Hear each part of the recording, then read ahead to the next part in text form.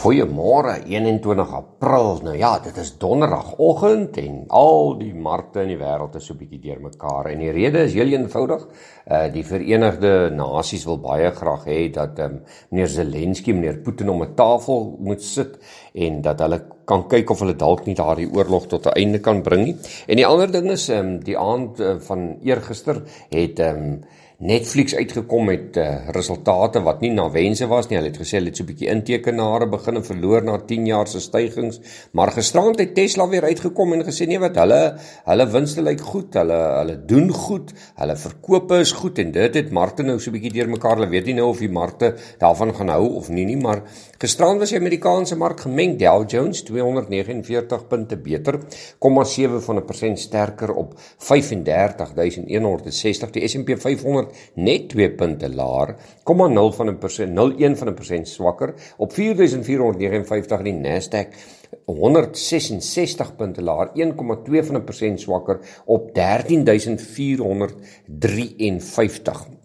Ooste vanmôre ook onseker. Nikkei van Japan 329 punte beter, 1,2% sterker op 27.547 en die Hang Seng Indeks 318 punte laer, 1,5% swakker op 20.625 en dan die Australiese Indeks 29 punte beter, 0,4% sterker op 7.599.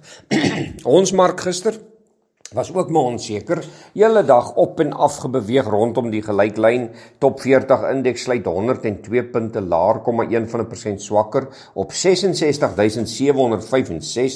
en die algehele indeks 0,1% laer op 47 punte laer op 73.783.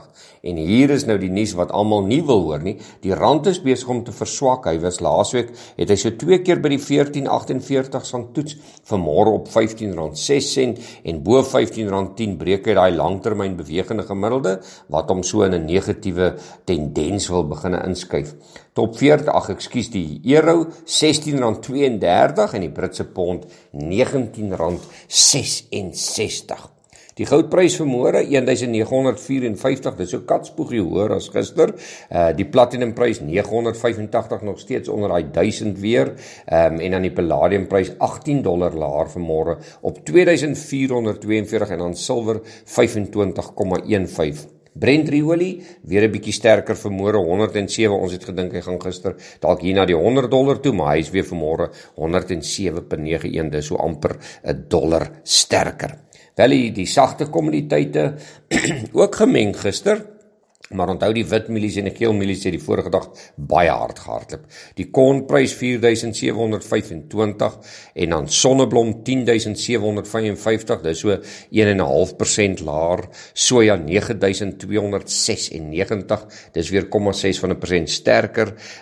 Koring is so 'n bietjie onveranderd gewees. Hy was al eerder onseker, 0,1% sterker gister, 7.150 en die wit mielieprys hy het mos die vorige dag verskriklik hard gehardloop, 4.260, dis so 0,4% laer en dan die geel mielieprys 4.385, dis so 0,7% laer as die vorige dag en dis al die Mei kontrakte.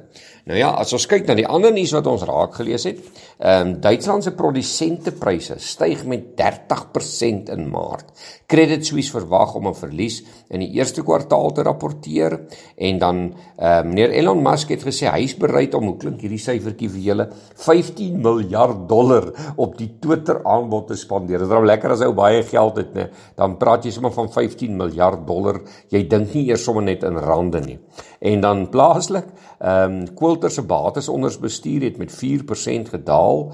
Plaaslike inflasie het met in Maart maand tot maand met 5% gestyg. Dit lyk sleg. En dan Equities Property Fund het 'n deel van hulle kapitaal in die Verenigde Koninkryk beskikbaar gemaak. Dalk wil hulle ietsie daarmee doen. Nou ja, wel besoek gerus ons webtuiste www.franseklerk.com vir meer inligting en ons gesels weer.